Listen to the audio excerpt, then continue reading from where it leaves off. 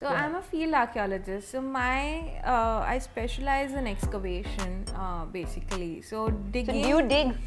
I know that's a stupid question, but I really honestly felt like I wanted to ask yes, it. we do. Yeah. We usually live in tents. And what are these tents? How like? old are those tents? Please tell me. Oh my god. Really oh my god. Are they like falling apart tents? They are like British time tents. Now they've got the new ones. They've got the new ones. Last time they had the old ones. Yes. Civilization, like the Indus Valley civilization people, not only were they traveling long distances over rivers, they were settling around rivers, but they're building full-on dockyards and ports, and then going all the way down to like places like Africa and the rest of Europe. Incredible. Yeah. So,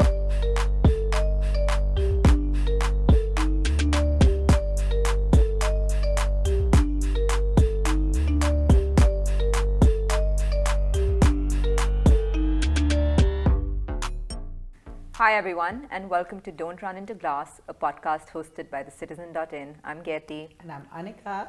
And it's been a bit. Anika, It's been a minute. why have we disappeared for like... I'm sorry, I think it was my fault. It was entirely your fault. I just feel like I need to stop taking on work and become a boring housewife so that I can just record these podcasts all the time. Aspirations. But what are we chatting about today, Anika? Today we are chatting about my heart subject, archaeology. And what do you think about that? Did you watch The Mummy? I did not expect you to throw that reference, but I want to say that archaeology seems to be like a very hot topic right now. I remember when we were in college and you told us you were going to become an archaeologist. I don't even know what my reaction was, but all of a sudden we have, archaeologists on all these podcasts that are going viral, you included. Yes. And it's clearly something that's having its moment. And I think that's great because it's a very unconventional career path, and more so for women that are entering the profession, it's an unconventional career path. And we have women breaking glass ceilings, sort of getting into the profession. Yeah. And it's super exciting actually. So the skeptic in me that made fun of you, maybe those... Prove you wrong, huh? You proved me wrong. Again. No, I think it's really having its moment, archaeology right now. And I think, you know why I wanted to get into archaeology? I know you said it multiple times at the podcast, but it was because I read a book, but it also was because I was totally in love with Brendan Fraser from The Mummy. And I did want to become his librarian. But apart from that, I just love the fact of being out in the open. And I think this aspect of a lot of women becoming archaeologists now and going and like roughing it out and really not being completely unfazed about roughing it out in the brutal heat is something that is just, it feels good. It feels normal. It feels like things are coming back to normal, you know? And I think we want to touch upon that a little bit. Also, it does sound like a very glamorous profession. And I think glamorous because of the way it's been portrayed in TV shows and Hollywood and things like that. But really in reality... It's because of the riding boots that women wear sometimes on these TV shows that looks glamorous. It's not glamorous In fact, we're going to talk to our guest a little bit about that. But you shared, the Dostcast episode that was on this. And Dostcast, Vinamre asked Disha, how come you're in these covered in black cloth and excavating on these sites? Kind of because our images of, those cowboy boots and tiny shorts and, the more glamorous image. Yeah. And of course she was like, well, it's really hot outside, so we can't. And it's like the sun is beating on us and will peel our skill out. I know. Vinamra's question was quite hilarious. But it isn't glamorous. It's very rugged. It's, you do remember when I went to Cambodia and I was in a village for like multiple weeks and I'd not showered and I was just gross and disgusting. In fact, I was very worried about you because I got like calls from Anika when she had, a little bit of reception once in a while. And she's lost to the Cambodian villages, living with a family that doesn't speak the language, getting food poisoning, unwell. And I know that there was a troop of, sort of like, I don't know, I think some Europeans that were there one night, and that was your one like respite. Like, yeah, I had scammed them. I had scammed them saying that I'm a guide, I will take you around, you can pay me $10. And I showed them all the temples. And then I was like, the respite was I could have a drink with someone and actually have a conversation in English. And I think this is also what we'll talk about. What is life like on an excavation site? I mean, is everyone partying and having fun? Does everyone sort of retire to their tents? But on that note, why don't you introduce our guest and let's have her come on? Absolutely. So today we have someone I actually met for the first time at an excavation site, Disha Ahluwalia. Disha, who has worked on some of the most seminal sites in India, Sinoli, where one of the most coveted artifacts was found. I'll let you expand that. And Rakhigadi, which is where I met you for the first time. So Disha, why don't you tell us a little bit about when did your first dream of you wanting to become an archaeologist come into you? First of all, thank you for having me. Thank you for coming on. And I know it's going to be a great conversation. And yeah, archaeology sort of happened accidentally. I think, you know, I wanted to do something else, pursue photography. It just so happened that I ended up enrolling in a history program at Delhi University. And the first class was on human evolution. And it was about the Neolithic settlements and prehistory and the stone tools and, you know, Australopithecus. She's the only person in that class that probably found that fascinating. Like everybody else was like, oh God, stone tools, like freaking human evolution. When are we going to go to like more interesting periods? You know? I know. It was so difficult to understand the human evolutionary chart. You know, right from the Australopithecus all the way to Homo sapien, it's such a it's a long journey that, you know, ancestors have made, but it's for a student who has no clue about it. It was little interesting, and it really, you know, fascinated me. And I remember going back and reading books, Brian Fagan. You know, the ultimate book you would go as a student, you know, and read that book. And when I cracked the code, you know, when I understood the whole topic, I was like so proud of myself. I was like, yeah, this is interesting and I think I should do this. I mean, like, you know, maybe this is something I want to do, because before that I was going on and asking all my you know, colleagues and, you know, students who were with me in that batch about what they want to do. I really had no clue what I will do with a degree in history after, you know, graduating. I literally had no clue, because, you know, I have not met anybody who would sort of guide me, and there was nobody at home who would guide me. And I remember most of the students would, you know, give me answers like they're preparing for a UPSC exams, IAS exams, and history is going to be one of the main subject. And I was like, I can't do UPSC. You know, I know I can't do that. So what's next? And then somebody will be like, you know, I'll do PhD, and I was like, okay, maybe, I don't know what PhD means right now. I'm just doing my bachelor's.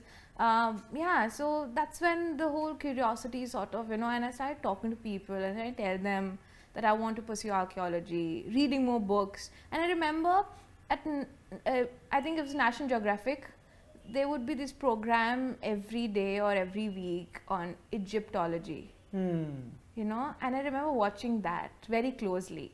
And they would show excavations, and, you know, the students would go in the pyramids and they would be excavating, and it was like, yeah, this is what I want to do.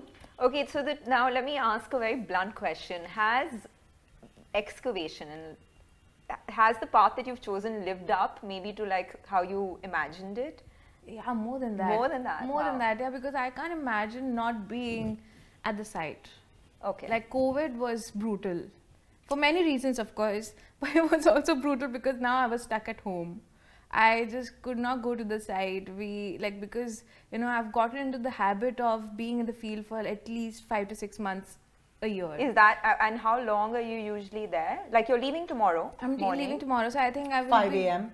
5 a.m. Yeah. So I think we will be excavating till May at least. Oh, End wow. of May. So imagine we started in Jan and all the way till May, 5 months. Yeah. And then I've excavated for like 8 months also. So I've gotten so used to this kind of life, dual life that I live. Yeah. You know, on site and off site. Yeah. So yeah, I can't imagine not doing it. And I have this fear. What if I don't get an opportunity? What if next season I'm not there for XYZ reasons and I'm not there, I'm not able to excavate? I get that fear. You know, I have that fear. Which is why you're there even in the 45-degree Yeah, heat. I think so. Yeah. I met her right in the middle of a heat wave Yes. at Rakhigadi, and I think it was Rakhigadi is April. in Haryana. Okay, can we tell our audience, because see, now we're going to end up speaking like archaeology talk, and since I'm the only outsider into this little archaeology world, I'm going to keep bringing you guys down to like some common platform and telling you maybe this needs to be elaborated a bit. So right now you're excavating at a site called Rakhigadi. Yes. Can you tell us a little bit more about that site? So Rakhigadi is one of the 5 largest Harappan or Indus Valley cities, Indus Valley civilization cities, and it's the largest in the Indian domain because the 3 are in Pakistan now. And following Rakhigadi is Dholavira, which has recently become the UNESCO World Heritage Site, and Rakhigadi is about 350 hectares. Okay, so huge. Huge site, Massive. massive site, and there are about 7 mounds, like 7 peaks, you can say, 7 Mound looks peaks. like almost like a small hill. Hill, right? And so we are excavating right now. Dr. Sanjay Kumar Manjul is heading the excavation, Institute of Archaeology, ASI, and it's been great. So we're digging Harappan city right now. But are there people that are living here, or this is Yes. okay, there are people. There are people. So what do you do? You like tell them to leave? No. You have to work. Do you explain to them what you're doing? We explain to them what we're doing because we always collaborate with them. Okay. We always need local participation on site as well for our work, and we hire locals to work with us in the field because we need assistance, right? And the best is to have the local assistance. And but we only excavate the area which is open, which is available. So it's not under people's houses or privately owned it's land. Very difficult. Yeah. Like private land we do only if it's a field, agriculture field. Okay. So but ASI always pay remunerate them. Okay, so you'll acquire the land or whatever it is. Yeah, we take and the then, land and we actually, the concept is you pay whatever area that you're taking, you pay the amount of crop that would grow there because that's what the farmer is going to compromise on.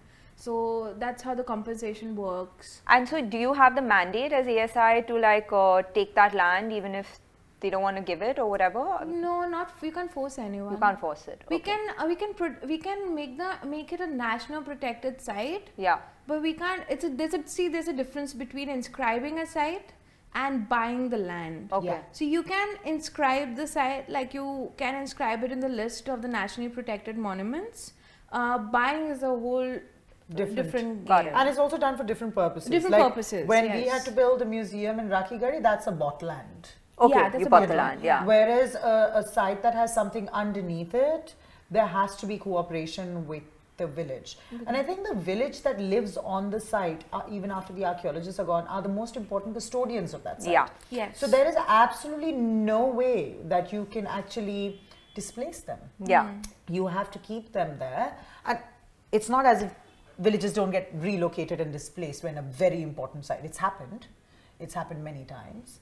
But that's not the strategy that we're following at Rakhigadi for sure. Yeah. I mean, like it's also, the state government is there, then you have district authorities, you have so many other stakeholders who are in this. Yes. I know. There's red tapeism at its best. Because Disha is working on the site, right? Yeah. And I am also working on that site, but in a different capacity. Yeah. Where I'm actually dealing with all of these stakeholders. So explain to me, now you're both archaeologists. I've seen you both on podcasts. And now since I'm sitting here, I get to ask you guys a question. What is what you do different from what you do? So I'm a field archaeologist. So I specialize in excavation, basically. So digging. do you dig? You dig. I know that's a stupid question, but I really honestly felt like I wanted to ask yes, it. we do. Yeah. Because digging a site, it's not what we see in movies or what people romanticize this whole concept of digging up a site. It's not like that. digging up a site is it's very technical because you have to look at so many different aspects, and then post digging and while you're digging there's so many interpretations that you have to make. You have to understand the nature of the site, you have to fulfill the research questions or the objectives of the excavation, take care of the antiquities, and then if you have students who are going to be there for training, you train them. So so I do that aspect. So digging and bringing antiquities out, retrieving antiquities, evidence.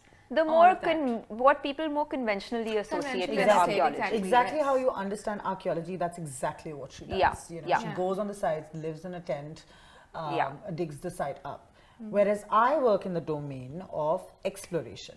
So before the site is dug, that is when I am most active, because I look at satellite remote sensing imagery, I look at the site overall, I go and I work with the communities that live within the site as well, to understand as to, even if this is the highest point of the mound, which could be the most important part of this particular site, but if it is totally inhabited, now how are we going to go ahead and cut out a small portion? Now, so I work with those communities to find that vacant land areas that we can somehow talk to them. So I'm like that people person before, and very useful during exploration when you're like that people person.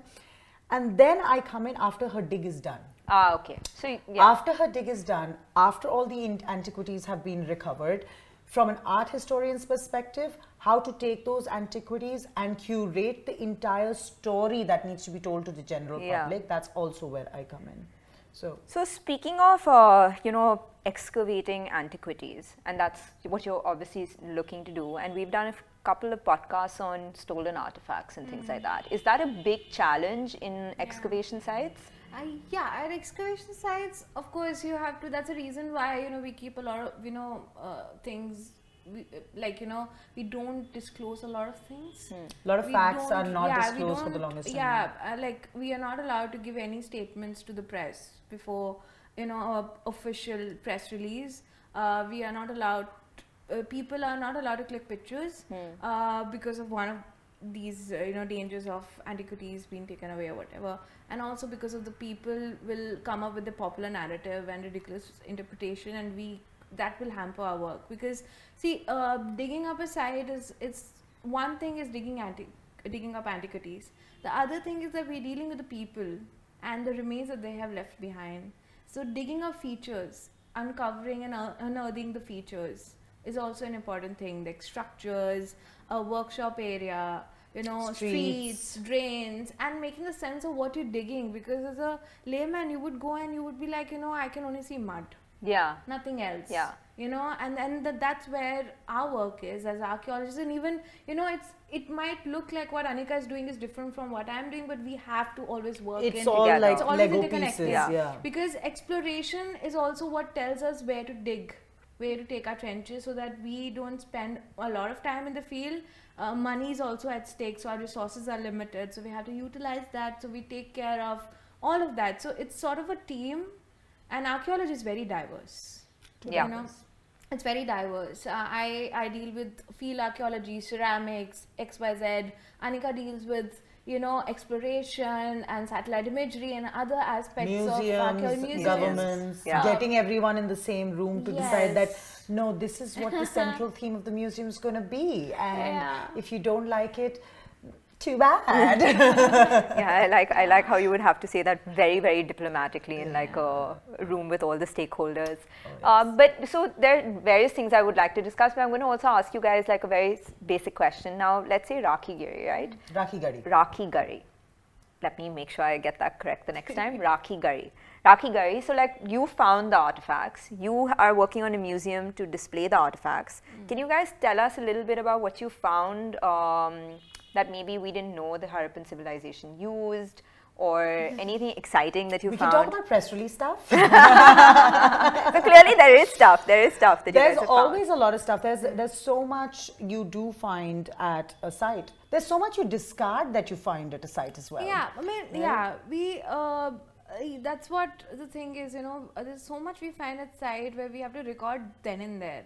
And now our methodology have changed so much. We have to be very meticulous and document it, even the smallest pottery sherd that we find, and you have to look at even the smallest, that those micro beads that you get, you have to keep them, and these small pieces together build up a story. Correct. So it's very technical stuff, technical work also. Yeah.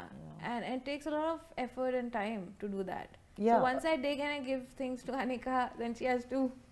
I have to Make sense of interpret that. the human, what are they doing with these things? Yeah. Why are there so many things? Even she does this actually right in the beginning, because she gives us the lead, you Yeah. know, because she has the raw data. Yeah. That there was a concentration of these things that was Yeah. found here. Yeah. There's a concentration of those things that was found here. Then our role collectively becomes about, okay, so what were these people doing here really? Yeah, so you have to Was interpret this it. like a trade center? What, did it have a commercial unit? Was this purely residential? Was this by chance? Did people continue after the civilization got over? There's so many conclusions that we can draw. What is the true spread of it? What does the neighboring areas do? It's a And lot. there's probably conflict in the interpretations as well, right? Like sometimes somebody is saying it's probably being used some way, and then another camp is saying that no, it's that's not why happening. we base a lot of things on scientific analysis. So for instance, I give you an example, like the terms like industrial site, workshop area, domestic, residential area. So these are the terms which we generally use, but we can't use that very lightly. We can't. So when I say that, for instance, Smart number 1 of Rakhi Gadi is a lapidary center for lapidary, where craft person would reside, and then they would, at the same place they would This is have the the area where they would workshop. work with beads. Yeah, They would work with, Yeah. Beads and semi-precious Yeah, stones. correct. So how can I justify it? So we have to then look at the debitage, the waste. Not only that, the raw material. Are we finding the finished product, or we are finding the semi-finished product? So are they getting the semi-finished product from somewhere else, and then they are fine-tuning it, and then they're selling it to the local in the local market? And then of course, are we finding furnaces? What about the fuel in the furnaces? What is the evidence? So all of that will go in justifying just one term. Got Yeah. it. It's not Yeah. just generally we will just use it casually. No, we have to have a lot of evidence to back it. Yeah, so it's a very specific skill set. Yes. And, obviously it is very tedious work. I want to just lighten the conversation a little bit also. I want to know what life on an excavation site is like. And I want to know, like, let's imagine you go there, and let's say you reach and you wake up the next morning. Take us through your Your day. day. Yeah. So we usually live in tents. And what are these tents How like? old are those tents? Please tell Tents me. are really Oh my old. god. They're Are they really like old. falling apart tents? They are like British time tents. Now they've got the new ones. They've got the new ones. This last yes. time they had the old ones. Yes, but then sandstorm Yes. and then destroy most of our tents. Oh god. So we live in tents. Usually, this is actually an ASI tradition. Although universities also opt for tents, but they would always go for a structure if they find a house or something vacant, or a school building, or a They live there, dharamshala. yeah. So because of the resources. Yeah. But I have seen most of ASI's camps are tent-based camps. And so these tents, you would go for exploration, or an adventure resort somewhere, in Ran of Kutch Or some magnetic place in fields. desert, and then- Magnetic field tents. Yeah, yes, yeah, yeah. so they are not like that though. There's No. just one bed. These are very like army style tents. Army They're style those tents, exactly. canvas, Yes, olive canvas. green, Yeah. faded. They have a toilet unit also, Floral. some of them at the back. Bathing unit. yeah. And yeah. So so there's one bed. Yeah. Table if you want, chair if you want. Maybe, maybe not. Maybe not. Yeah. And then there is an area at the back where you can be like. Okay. It's So a everyone has small their own area. little Every bathing tent. unit. Yeah. So it depends on the size of the tent. If it's a little big, 2 people can accommodate, so you can share. And if you don't want to share, it's like up to you. It depends on how many people are living at the site at the moment. And the big tents, what the directors and the other officials would have, they're bigger tents. I remember when my first excavation 2013, there was this huge tent, beige color canvas tent, and there was written Swiss cottage just outside. and it was basically printed. And then I remember it was Dr. Manjul's tent, and coincidentally, both Dr. Sanjay Manjul and Arvind Manjul, they both were the co-directors of that excavation. We were excavating in Harappan site in Rajasthan, and I remember going, and there was a small sort of area where they could keep their shoes and other things, and then a big room. And they had a cupboard, they had nicely laid out bed and everything, and then again a changing room and a big toilet and bathroom. These sound like nice tents. And I was like, oh, this is nice. But full Swiss cottage. Full Swiss cottage. And Dr. Manjul was very kind. I remember we were excavating that site in Rajasthan in May. Yeah, oh God. It was horrible. And I remember I was not well, and I got a call from him, and he's like, you go stay in my tent. I'm not there. So I was a little hesitant because it was such a luxurious tent as compared to mine.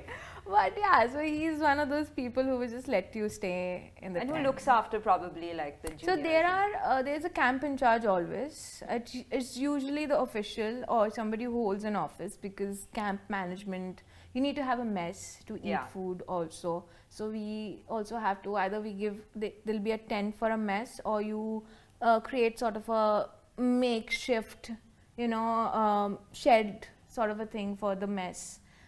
So the camp in charge would take care of the tents, the store, because you have to have equipments and other necessities and other things stored up somewhere, because in case you need, and the food and everything. And then there's site in charge, which I do.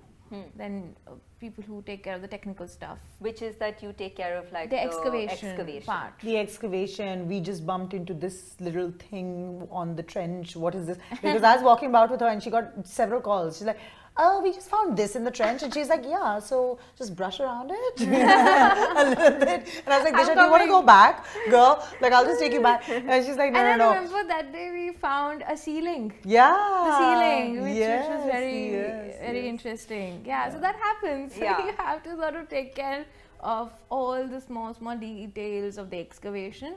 So we usually wake up very early. Yeah. Winters, 8 o'clock in the morning. And we work 8 hours. Yeah. And on field we work 8 hours. Off field we are working even obviously, and I'm sure you're discussing processing the thing and discussing and everything. But summers are the worst, because you have to start your work at 5 o'clock in the morning. Yeah, because otherwise you cannot work. You can't work post 10. Yeah. That's why you were wearing all that black cloth. You can't work post 10. Yeah. You really can't. And so you have to wake up at 4:30, and you have to be at the site by 5. Because the locals would come who helping and working with us, they would be there because they're punctual, not like us. So they will be waiting for us to resume work, and then we start again in the evening about 3-4. Okay. So you have a long gap during summers, which is, if it's really hard, just goes for waste. You can't do anything. And what about being a woman at an excavation site? Because that's also when I was watching both your podcasts, and you guys have been on a couple. A couple of the questions or the comments were along those lines. They were along the lines of, it's incredible to see women joining unconventional professions, and these are the type of Indian women I want to like aspire to be, and very positive comments in a very sweet way. But I want to ask you, like maybe 10 years ago, no one really thought that a woman would be at an excavation site. So you're probably paving the way for a new generation. But can you give us an idea of whether it's been a challenge for you as a woman working in a predominantly male field? I'm sure Anika would agree with me that 100%. It's not been that easy. I think the degree might vary, or certain small minute details might vary. But I think being a woman in field, any field for that matter, where you have to go out of your comfort zone, outside, live in a tent, exactly, go into the villages and then work there has not been easy. And I would like to say it's not been easy because of the way we are conditioned. It takes a lot of time for you to get out of your shell also, because you have so much of social conditioning as well, that oh my god, can I go alone? Kuch ho to nahi jayega? Am I safe? You have your own thoughts holding you back at times. Yeah. And it has been a journey to let that go, to just let it be, nothing will happen, no wrong will go. And I'm like, you know, you have to like sort of process these emotions internally first. Yeah. I think it takes some time to reinstate the confidence that we already have in ourselves, that Yes, we can handle we ourselves. can handle ourselves. It takes a lot of time. No, fair enough. But like we were speaking earlier, even if you have that confidence, the systems are such that they would very often be like, let's not take a woman with us. Yeah, all That's the the time. other side You of the story. know, something will happen. All the Or, time. you know, we'll get into trouble. Or me too ho Yeah. jayega. You know, all of that type of stuff. I So, think I've been lucky, really blessed to be working with the mentors who were not limiting, you know, my abilities to be on the side, and especially because there was a woman, Dr. Arvind Manjul, who was initially, when I started working, she was a co-director. So I think that really affected my growth. It really gave me confidence, because I remember her standing, you know, on site, managing everything, and where you know, sir is focusing on one part, you know, of the excavation, she's taking care of other part. And I remember, you know, I would have a lot of hesitation to talk to her about certain things, but just seeing her there on site, full power, everything. Because She's a full power lady, yeah. She's Yeah, regional amazing. director, North, okay, in ASI. So just looking at her, and you know, she was so sweet. I remember she taught me how to use my knife and how to use my tools, and that really gave me a lot of confidence that, you know, okay, I can aspire to be like this. Yeah. I think that really affects your Gives you comfort. thinking, gives you comfort. And security. like the Security, right yes. role model, I think, is very important. Very, very important. Yeah. Someone paving the way. Yeah. Someone, yeah. And speaking of paving the way, since you guys are paving the way, let's talk a little bit about how did you get into this. I know you told us what inspired you and how you got into history, but practical advice for somebody tuning in who possibly wants to be an archaeologist. What is the, let's imagine you're speaking to a 17-year-old, you know, Yeah. what is the career? 11th standard student. 11th Or standard let's student. talk to a 9th standard student. Yeah. Yeah, because they're going to take their streams in their high school. Yeah, I think today archaeology has evolved so much, and I think in certain universities it is not just arts, it's science as well. So if anyone wants to be an archaeologist, they need to understand few things, such as you need to have an attitude where you are ready to give up your comfort for weeks at end. You know, don't get too attached to the comforts of your home. I'm sure we all miss Sometimes it. you don't get enough water to wash your face. really? sir. Like On I these have- sites? Yes. Sometimes. Sometimes you don't. Exactly, that has happened with me. You know, summers, because there's water scarcity everywhere in this country. I mean, you can't help it. Yeah. You know, in our homes in cities, we can at least, you know, manage. We have resources, but at times you can't, and I have long hair. Yeah. It gets so frustrating. That's why I started chopping my hair off in the summer. I was like, I have freedom. Yeah. You don't have to wash it. Yeah. It is not easy, you know, so you have to give up your comfort. You have to understand, to be an archaeologist, you have to go back in time, and because we're digging up evidence that are left behind thousands of years ago. So you have to really understand that perspective and then go into archaeology. I think that's really important, because I've seen students after watching movies, they would come and they would be like, you know, I want to be an archaeologist, but just 2 weeks into the excavation, they're like, bye. Done. Bye. It's not for me. You know, I mean, I don't blame them also, because that's what not movies for have done. everyone. It's not for everyone. Yeah. So you have to really understand and get into that mode and that sort of emotions of being an archaeologist, that attitude that I'm talking about.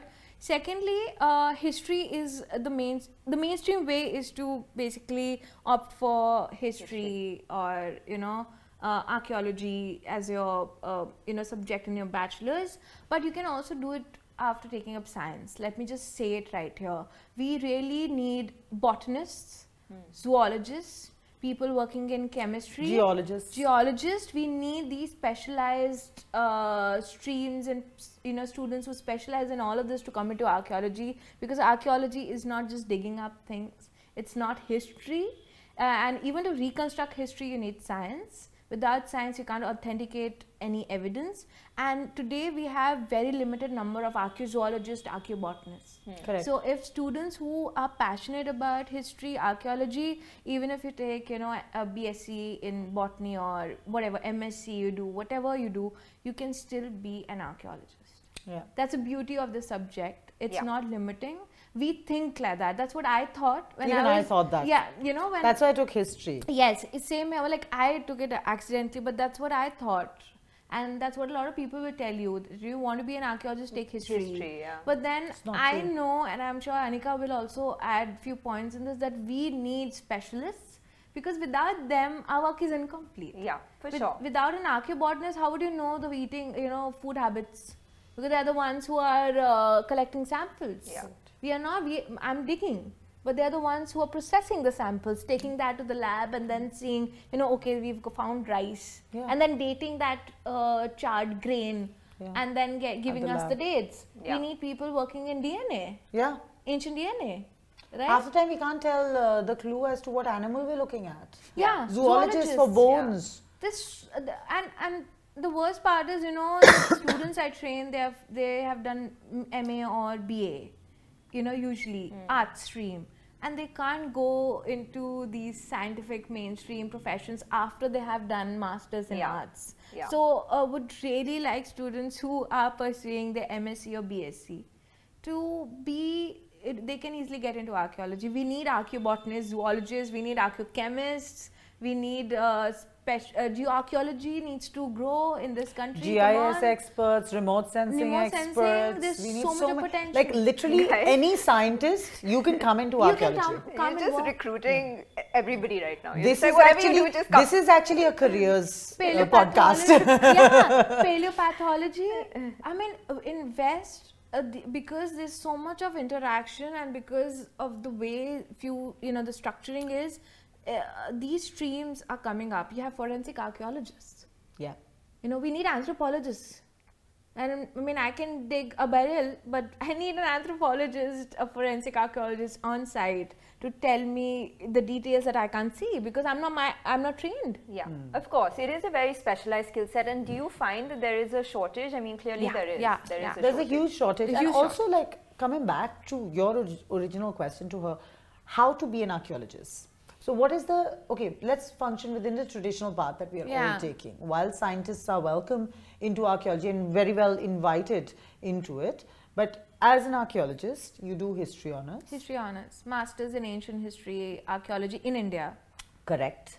And then you go on to do your masters, and then after that you must, in India, if you want to work with an archaeological body that is generally under the Archaeological Survey of India or the state government archaeological bodies, you will have to go to the Institute of Archaeology that is run by the Archaeological Survey And of India. interestingly, They have their own institute? Their Yes. institute, and this institute was basically, the concept was similar to the Institute of Archaeology in London. And Mortimer Wheeler started the first school of, it was known as School of Archaeology back then, and at Takshila, which is now in Pakistan. Okay. And the first batch included archaeologist Professor B.B. Lal, and then thereon every year students from different parts of the country, they are selected and then they are trained. Let me give every some aspect context. of archaeology. Takshila. So there were 6 fantastic universities that were set up in India. Yeah, Takshila. In the early medieval and late ancient period. Yeah. These were kind of Buddhist universities. Vikramashila, Nalanda, Takshila, right? So when Mortimer Wheeler set this Institute of Archaeology up, it was in the ancient university. So look at the Okay. glamour Yes. of it. Yeah. Yes. You know, like, don't miss out on his choice of place for educating people to come back and dig up the past. And Yeah. the idea was know? also to train the students in the newly formed India. It was going to Correct. be soon independent India. So to train the students so that, then the lineage of ASI would go on, and then there'll be more students coming up, and then they're trained. So the legacy have gone on. Yeah. Right from, B.B. Lal being the first, from the first batch till now. Yeah. And I'm proud to be part of that sort of, That's you know. true. That's And yeah. now they have, so the Institute of Archaeology in India is in Greater Noida now. Yeah, it's Earlier called it used to be hosted in the Red Red Fort. Fort. And so look at the institutions also. This is the first time that it has bought its own land Yeah. and built its own building. Earlier it always existed in an old building, right? So, and this building is beautiful. Huge. Now they have a diploma course, that is undergraduate diploma and a postgraduate diploma course, both of which only select 15 students each. Oh, Yeah, that's so selective. if Okay. 15 students all across the country, they are then selected on the basis of written exam and the interview, and we have diverse panel, like not only just archaeology, you know, experts from different field, they sit in the panel, and then they select students every year, 15 students. I think this year it's 20. Oh, But nice. this year it's 20 students. Yeah, because I really want them to increase the Yeah, number. so this year it's Yeah. 20, and so the beauty of Institute of Archaeology is that it will train a student on every aspect of archaeology. It's not just digging, it's also conservation, Yeah, documentation. museology, epigraphy, numismatics, everything, different aspects of archaeology. And then this is, I think, after the institute which trains the IS officers, this is the only institute which offers all India tour. So the students then travel all across the country. That's and cool. they see all the heritage buildings, archaeological sites, and then it also has a prehistory excavation program where, you know, what we excavate usually is what I excavate is usually proto-history and early historic period, but prehistory is another ball game altogether. It's very technical and it requires a specialized What's training. prehistory? Prehistory is basically where before the writing. Okay. So our history is divided into this prehistory, proto, and history. Yeah. So prehistory is writing, the evidence of writing. Proto is where we have evidence, but it's not deciphered. That is Indus Valley civilization. Okay. That's and then, proto-history. And then you have history, where you have the written records. Yeah. So prehistory is also where we deal with human evolution. Yeah. Stone Your, tools, your which jam. got me into archaeology. So we deal with human evolution, evolution of stone tools, and also evolution right from the Paleolithic, which is the Ice Age, all the way till the early farming, where the farming comes up in not only subcontinent but across the globe. Agriculture. So agriculture, yes. So that's where prehistory is, and then you have proto, where you have the cities, the Indus Valley, the first civilization, the ancient civilization, and then you have the history. Yeah. Yeah, I mean, history is super fascinating. I mean, for It really is, hitting on because it- in the proto-history period already, Indians had become international. Yeah.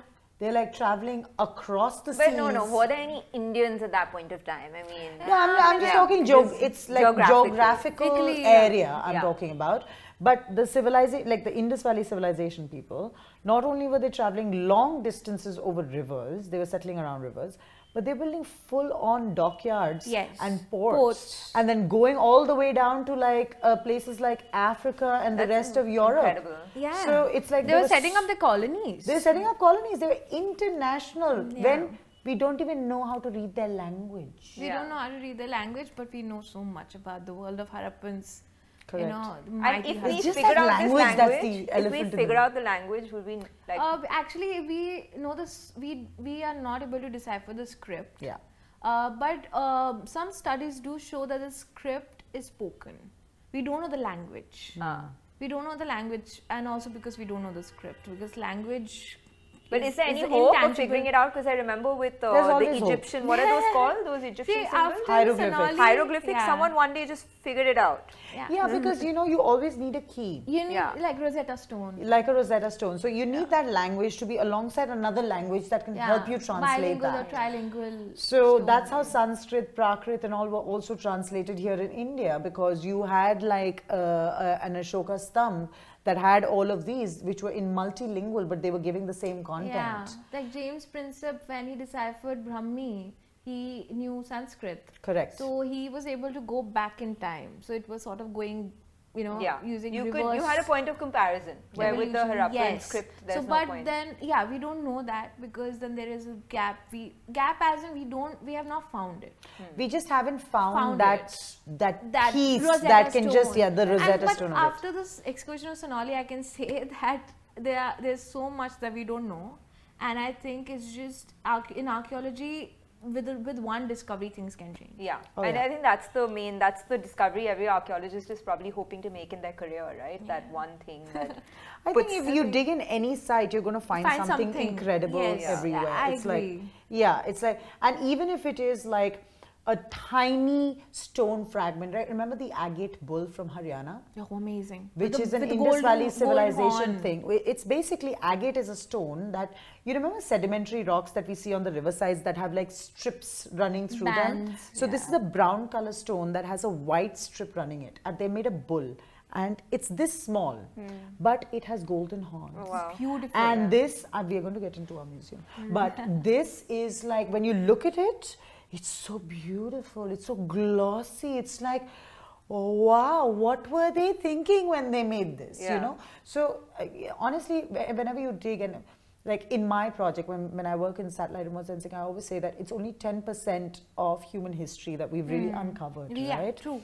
And the rest of it, half of the time you can't uncover because there's continuous history on that land. Yes, it's continuation. Yeah. Yeah, Yes. it's like the man, a person, forget man, but a person from the ancient proto-history time, prehistory time, has continued to live in that same geographical area. Yeah, these are continuously inhabited Especially regions. Yeah. after the rivers were formed, the area that you would actually build your settlement will be, you know, somewhere where it's close to the river, close to the source, where you can grow crops, Yeah. and then, you know, it's closer to the nearest city where you can sell your surplus. So you just imagine, after the early farming, a lot of our settlements have been in the same area, Yeah.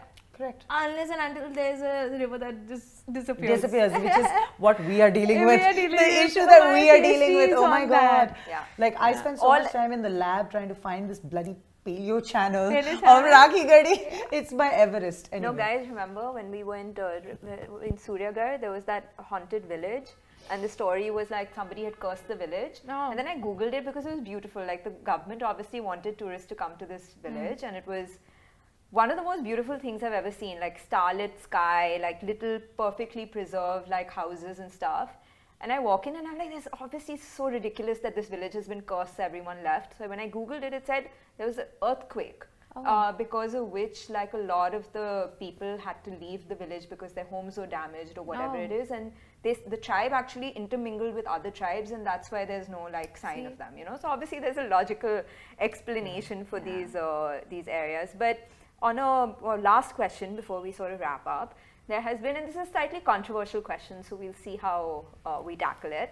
But you know, there has been a rise a little bit to like associate, let's say, archaeology with India's romanticized past and identity, you know, like, oh, India, you know, we have the oldest civilization in the world, we have like, you know, a very monolithic identity that has never changed and things like that. As archaeologists in the field, are you guys seeing more and more of that, or is this something I'm just noticing in my echo chamber?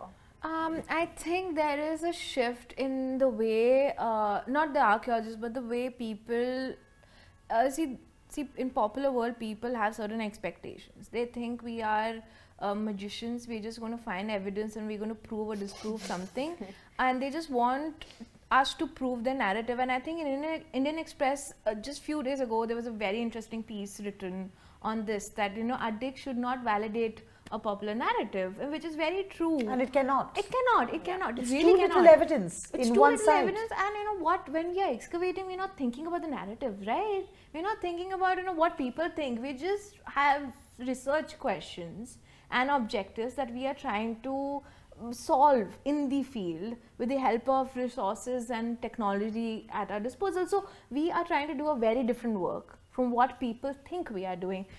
But you know, I feel the new generation that is coming, they're coming with that thinking. Yeah.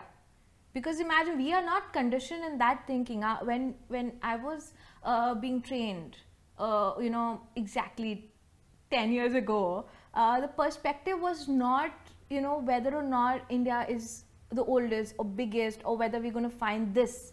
You know, if an archaeologist asks me, and a lot of archaeologists, you know, Anika rightly said, and that's the reason why our wavelengths, our thinking really match. If an archaeologist calls me and asks me, Disha, tell me something unique you have found, I will never answer that archaeologist, because that is just a ridiculous question coming from an archaeologist, because every piece of evidence is important. So when we are excavating, our perspective is totally different. We never go with a set narrative. But today, the new generation, the younger lot that is coming for training, because I'm in this training, I've been training, I think I've trained about 5 batches of Institute of Archaeology now in field excavation training. I see that they do come with that thinking. And I think the role of the archaeologist is not to create or find history. Their role is to collect history. We have to find all the small pieces, and when you find the evidence on the ground, and I think Disha will echo this, half the time you don't know what exactly you found, and you don't know what the significance of this is. But sometimes when you give it enough time and you zoom out of your sight, you go back to the drawing board, that's when you figure out, okay, what is the significance of this? And maybe the significance of whatever you have found on that site, or everything that you found on that site, leads you nowhere, and that's okay. It's okay to have, if not find anything. Like somebody asked me recently, what if, yesterday you were talking, what if you you dig up, you take a trench in a place where you don't find anything, and it's okay to find nothing. That is also part of the That's research. also evidence. That's also evidence. That says this site was not being used for any human purposes. Any archaeological evidence. What is the reason? Were they using this particular area for something else? Because a lot of times we're just limited to structures, cities. We don't look at the intangible. Intangible, and also we're used to finding small wins or big wins every time you're digging out a thing, and if you don't have that, immediately the impression of yourself in your own mind goes, have I failed? Actually, no, you are just collecting facts here. There's no failure or success over here. You're just collecting facts, and maybe these facts will make sense like a year later to you. Guys, now I want to come on one of these excavations. Can I come? But I don't want to come. You take Disha's permission. Can I come? Even I take Disha's permission to go on the site. Disha, so as a layperson, can if I wanted to really come, is it possible? Yeah, you can visit. You're welcome to visit. That'd be cool. You're welcome to visit. Maybe that could be your next podcast. That would be fun. That should be. That should be on site. Disha has made me sit down and work with pottery. Actually, no, you didn't make me do that. That was somebody else made me do that. When they went exploring, they made me sit down with the village ladies. That was after the excursion. I had gone back. You had gone back, and I was given a job for 2 hours to clean all the pottery shards. That was fun, no? It was great. It was the only cooling thing over there because it was so hot. I was like, yes, I will put my hand in the water. So Okay, well, that's awesome, and I'm actually quite excited to take you up on this invitation and come along with you guys. But thank you, Disha, for joining us, and it was so incredibly much for having me. It was an enlightening conversation. I'm stuck here between two. Maybe that should be the title of this episode. In between two archaeologists. Between two archaeologists. First I do want to close with one thought. When I had first gone to Rakhi Gari, I was also very worried when I was going there, that who will I meet there, who will take me around the site, can I ask my questions, because I'm here to do a job, right? I need to get information, and I don't know if you remember, but I was violently writing in my notebook everything. Recording also. Recording, writing and everything, because I'm supposed to take the brief for her for the satellite remote sensing that I was supposed to do. So when I went to the site, I think one of the best things was that it was a lady. And it was someone who was, close to my age, and it just felt good to see that. Same here. And I think both of us felt it that day. Yes, and actually, I'll tell you one more interesting thing. I was introduced to Sarah. Anika is working with Sarah through a common friend, and I remember exchanging emails.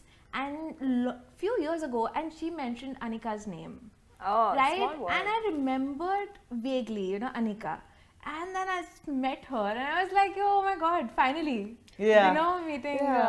It's just, I think it's very heartwarming, and feels like life is coming back to normal again when you see women like us. It's very important. Who are working in places that are rugged environments.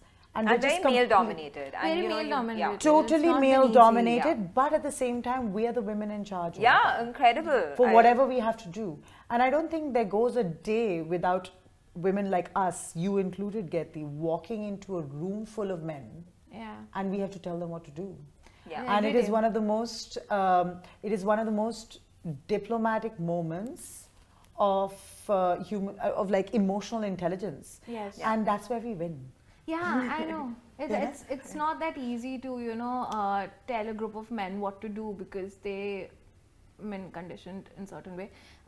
It's not easy to. You have to sort of develop a thick skin, and you have to have a different identity. Yeah. And you have to condition yourself in such a way that certain things, if they don't go your way, or you feel hurt, because Yeah. every one of us do, right? We are emotional beings. So if Or if you don't agree with if my you don't opinion in the agree- meeting, yeah. So you have to develop the thick skin, and you have to stand your ground all the time. And it has not been easy, but yeah, we are here. We've done And it. hopefully, We've- guys, in yeah. 10 years, there'll be more such women. Yeah, You know, there will hoping. be Yeah, We're she's hoping. seeing more enrollment of women in the Yeah. course. I'm seeing more enrollment of Yeah. women in the institute as well. Institutes, yes. So Godspeed to all Yeah. of us. I And, just yeah. hope that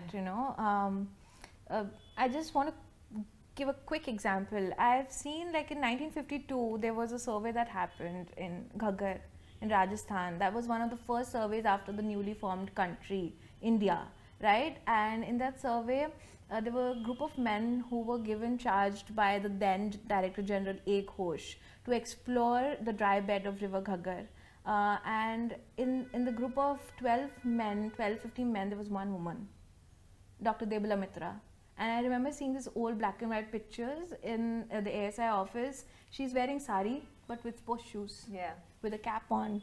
And she finished the survey, and then she became the first women Director General of ASI. Yeah. And the only archaeologist so far. We have had IS officers holding the post, but the only female Archaeologist. archaeologist holding that post. How cool. And that image really empowered me. But you know, that is Yeah. something that India does not surprise me on. We've had the first women prime minister, Yeah. first women president. Like, women that way is rising to the top in India has never stopped. But Going to the that No, there's example follow-up is Follow-up the hard is the one. hard No, Yeah. one second. The first female prime minister, female president, they're all either like married to men that were in those positions of power. With politicians, you'll see that a lot. That is true. Yeah. Or they've been placed there by a man, which is what actually in politics, it's a big misconception Yeah. that women have led the way. They've always been Interesting. placed there Yeah, by a true. man who they were either married to, or is their son, or is Either way, when something Kamala or the Harris other. was becoming very important in America, I was like, guys, we've been doing it in India for a while Yeah, now. so- Okay, excuse. Exactly. Yeah, just let's ignore the context of it. But yeah, there's true. But I think